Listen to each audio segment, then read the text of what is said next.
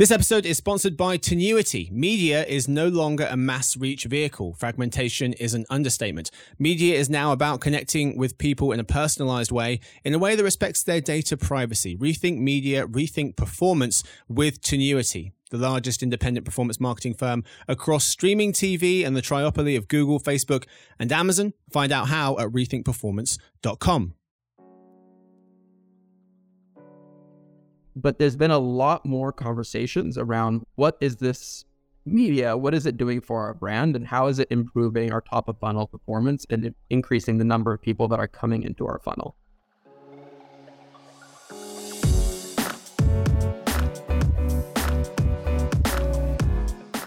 Hey gang, it's Thursday, December 22nd. Listeners, welcome to the Behind the Numbers Daily, an eMarketer podcast made possible by Tenuity. I'm Marcus. Today's fact: reading may relieve anxiety and stress by up to 68%, nearly 70%, according to a study by the University of Sussex. Also, reading can relax your body by lowering your heart rate and easing the tension in your muscles, rather than just making a cup of tea or coffee during break time. I'm sure reading can relieve anxiety or stress. Depends on what you're reading, doesn't it? Little Stephen King? Not so much. Anyway, today's real topic is a conversation between our very own Director of Briefings, Jeremy Goldman, and the CEO of BlissPoint Media, now part of Tenuity, Stefanos Metaxas. And they'll be talking about how brands are reacting to macroeconomic trends, how advertisers think of video and audio as acquisition channels, and much, much more.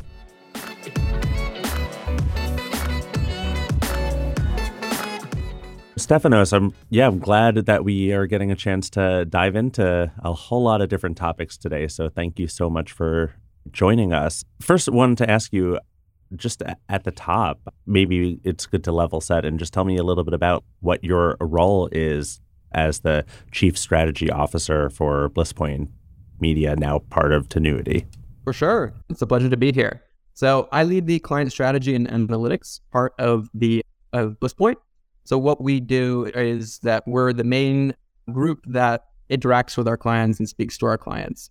And so the idea is that we are peers to all our clients. We are people that they can turn to for strategy. They can turn to for how they should be optimizing their streaming audio and video campaigns, and work with them to really further their goals of their business. Yeah, and I wanted to ask you, because I feel like you have a really good vantage point when it comes to this. I wanted to speak to you just to get a pulse of how brands are reacting to the overall macro environment. We've recently reported on some of the more positive signs out there, but there's a lot of not so great signs, and I feel like a lot of people are a bit confused. Are they still digging in and preparing for the worst, or is it more nuanced than that?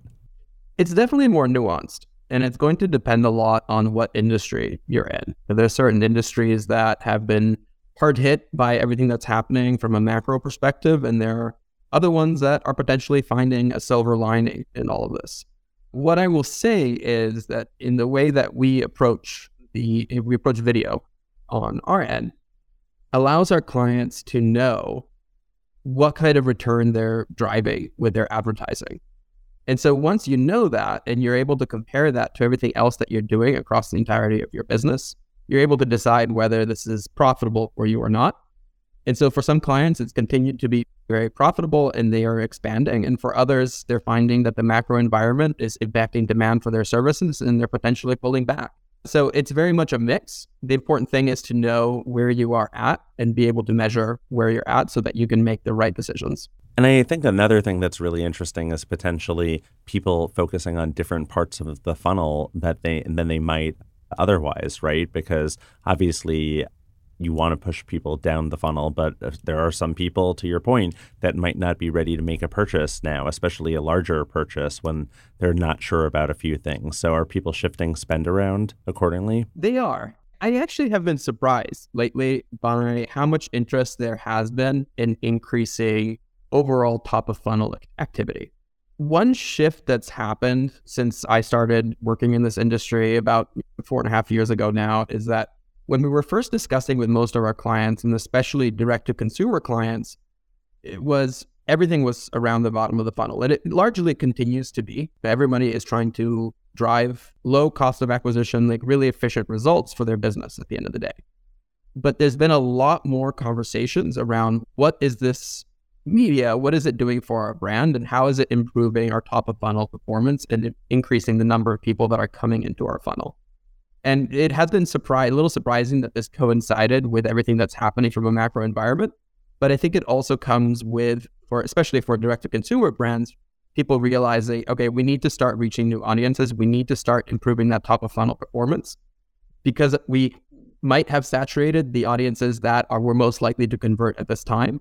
And they're trying to look ahead as to what's coming next. From a lot of the brands that I speak to, a lot of them are thinking more about video and audio closer to acquisition channels rather than just these are places where we run campaigns. They're thinking about them in a little bit more of a sophisticated mindset to the way that you would think about search and social as acquisition channels. How do you recommend to clients that they think about video and audio in relation to some other kind of legacy acquisition vehicles? So I think thinking of them as acquisition channels is the correct way. So that we feel very strongly about that at Blitzpoint. So we started off by really focusing in on driving bottom of funnel results for our clients. And that's what we continue to do. In terms of how it compares, right? So we truly believe that you should be putting your money in places that drive the best performance. If you're seeing that your search and your social performance is far outperforming what you're doing on video, you should be putting more into search and social. Now, those aren't going to grow infinitely, right? At some point, you're going to hit decreasing marginal returns. And that's usually when we're talking to our clients or potential clients that want to jump into the space or are considering jumping into the space. And so at that point, once we run our first test, once we start getting our signals, you need to have a conversation, right? How does this actually compare to the rest of your channels and decide if it's worth the money that you're putting into it? I know it's hard to make a broad pronouncement about a particular industry, but that being said, I'm going to ask you anyway. Are there specific industries that you've noticed where, hey, I'm surprised, but social performs particularly well there? And likewise, are there certain where just audio just really pops and really performs well? Yeah, so I would say the one that I've found interesting that we were a little surprised by going into was business to business. And usually when you think of a medium like video and audio, you're thinking about something that will generally be consumed or bought by a lot of different people. And we have actually found quite a bit of responsiveness when it comes to B2B advertising on the platforms. I'd say especially on the audio side on that front seems to be a pretty good spot for it because it can be very targeted. With this podcast, for example, you can be very targeted with who you're reaching and reaching the right audience. But video also has a lot of opportunity in that sense too, especially potentially in more short form online video if you want to go in that direction, but full episode player as well. So I would say that's been a little bit of a surprise, but in terms of direct-to-consumer brands, for example, they can do very well on both. So both video and audio, and I will add to that linear television. We have seen some clients do very well there, especially if they're potentially targeting a slightly older demographic.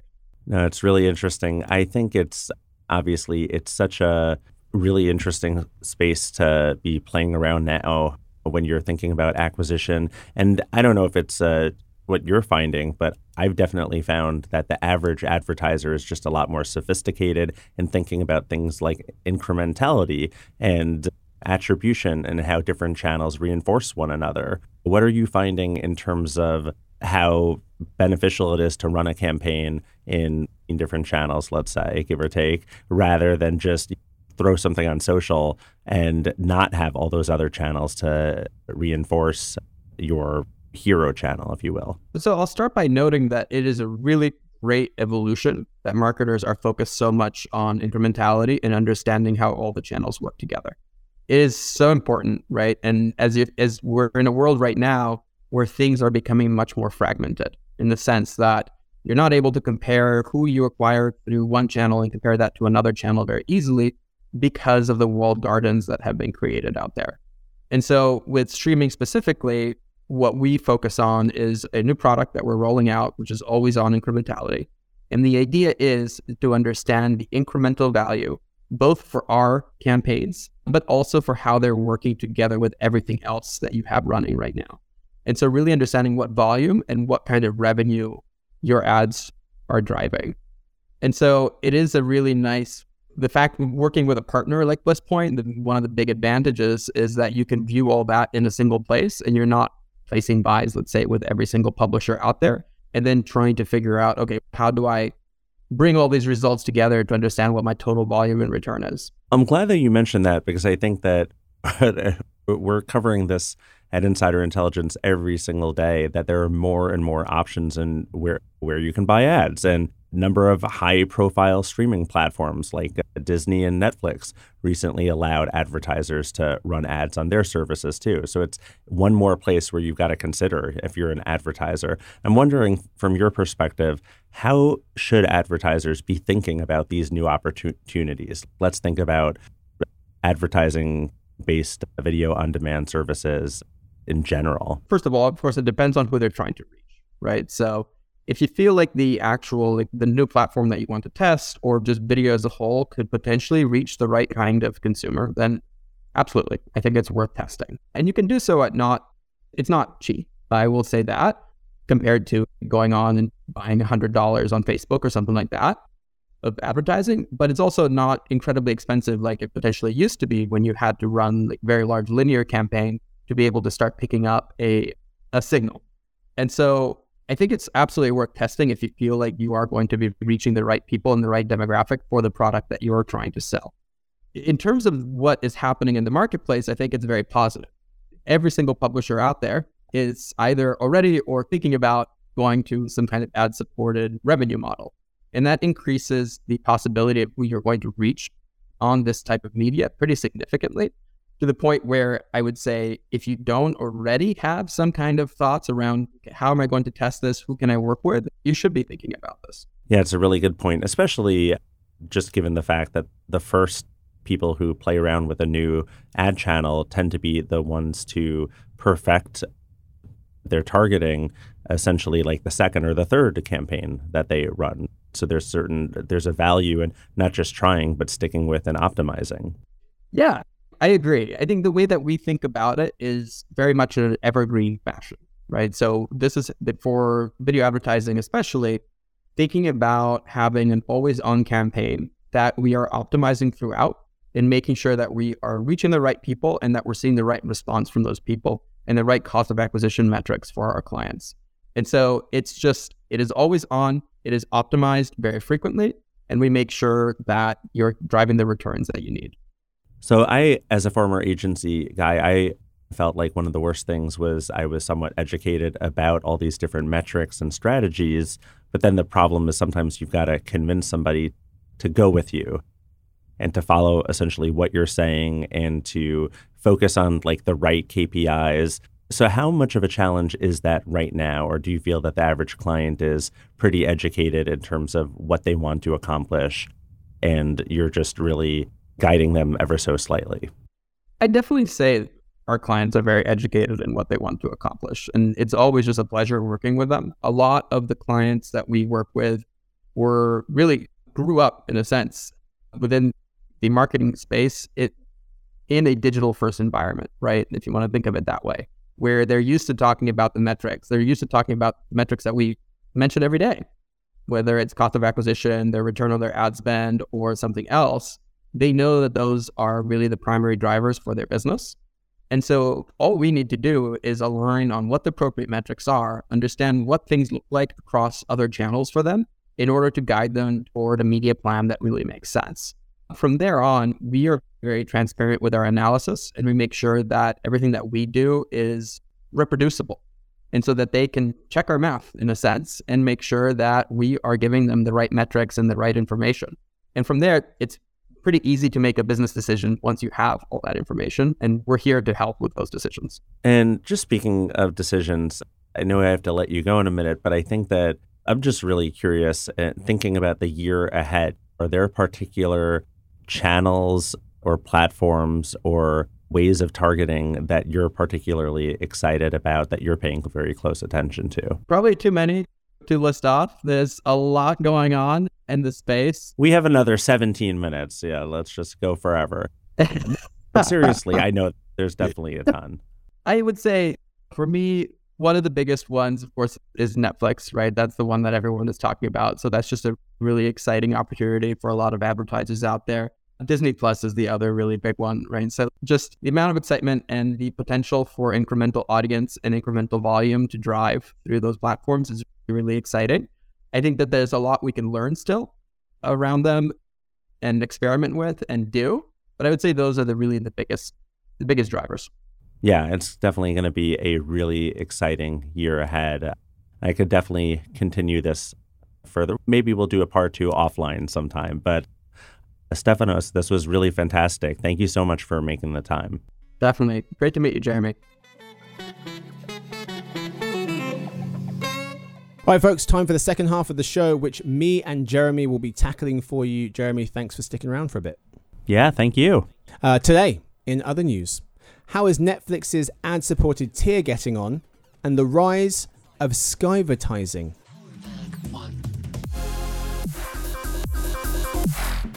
Story 1. How is Netflix's ad-supported tier getting on?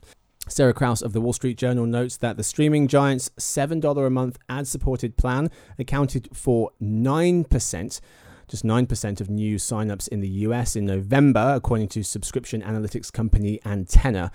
They estimate that of the folks who signed up to the ad-supported plan, of those folks, nearly 6 out of 10 subscribers to the ad-supported tier in the first month were people rejoining the service or signing up for the first time, rejoining or signing up for the first time. The other 4 out of 10 were downgrading from pricier plans. Netflix said that there were inaccuracies in Antenna's figures, however. But Jeremy, the takeaway from this news is blank. Jury's out. You know, the takeaway is really there are a lot of different services that the average consumer can, spend their money on these days, right? And as a result, they want their money to go a little bit further. And it seems very, very clear that Netflix has its work cut out for it, getting people not to downgrade from pricier plans. I mean, it's important to note that HBO Max, when they launched their own $10 a month plan back in June 2021, they had, generally speaking, stronger results. They got more new signups in the first month, and they weren't pulling people down from its premium tier in the way that Netflix did just now. Yeah, that's a really good point. And the Wall Street Journal article was pointing out the share of subscribers on the ad tiers of other streaming platforms. Around 20% of HBO Max subscribers in the US are on the ad tier, 20%. Nearly 60% of Hulu subscribers are on the ad tier, according to Antenna. And some 90% of Peacock subscribers are on its ad-supported plan, according to NBC Universal. Story 2. The rise of Skyvertising may be upon us, writes Alex Fitzpatrick of Axios. He notes that increasingly sophisticated drone show technology that lets swarms of tiny lit-up drones fly in sync to display well-known logos, characters, and more is pushing Skyvertising to new heights, a combination of the word sky and advertising.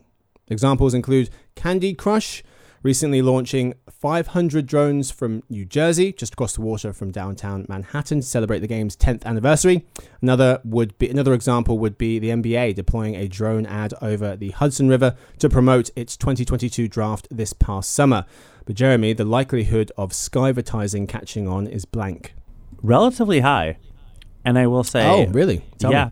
Well, over time, I mean, this is one of those things where Right. I got to thinking about, well, where's this going to fit into our forecasts, of course, eventually, if it does take off, no pun intended. Is it Pun intended. Yes. Is it under digital out-of-home advertising, for instance, And I think one of the key things is that this stands out to the consumer. The consumer notices this. Now, it is relatively costly, obviously, to make one of these things pop. And I think that there will be regulations. But I think that the idea that we're going to see more and more of this in the years to come, I think is pretty likely. I think that generally speaking, whenever you can monetize a space, eventually it does happen. But I think that there will probably be some local and federal rules that will be put around it. Yes, where you can do this, so it's not just everywhere all the time. Great points. Mr. Fitzpatrick of Axios pointing out that using aircraft to get consumers' attention has been happening forever. The country's oldest banner plane outfit, Paramount Air Service, is based in southern New Jersey. It's been operating since 1945. However, regulation probably will be on its way. Some folks worrying about the environmental concerns and what so many drones with lights could do to migration patterns of birds and things. That's all we've got time for this episode. Jeremy, thank you so much for hanging out. Pleasure as always. Thank you to Stefanos, who joined us in the first half of the show. And thank you, of course, to Victoria, who edits the show. And thanks to Lance, who is editing this episode of the podcast. Thanks to everyone listening in. We'll see you tomorrow for the Behind the Numbers Weekly Listen Super Duper Multiple Choice Tournament Final of 2022. The Weekly Listen, of course, is an eMarketer podcast made possible by Tenuity.